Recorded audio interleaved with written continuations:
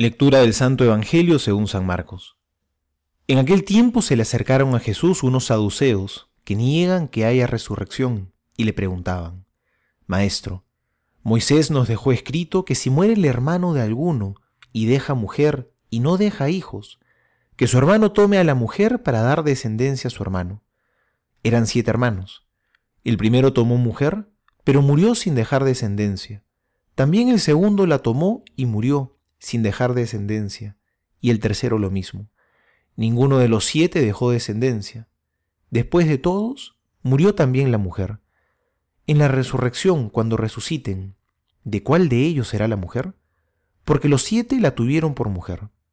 Jesús les contestó: ¿No estáis precisamente en un error por esto, por no entender las Escrituras ni el poder de Dios?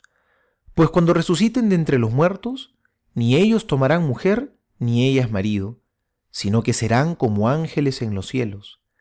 Y acerca de que los muertos resucitan, ¿no habéis leído en el libro de Moisés, en lo de la zarza, como Dios le dijo: Yo soy el Dios de Abraham, el Dios de Isaac y el Dios de Jacob? No es un Dios de muertos, sino de vivos. Estáis en un grave error. Palabra del Señor. Gloria a ti, Señor Jesús.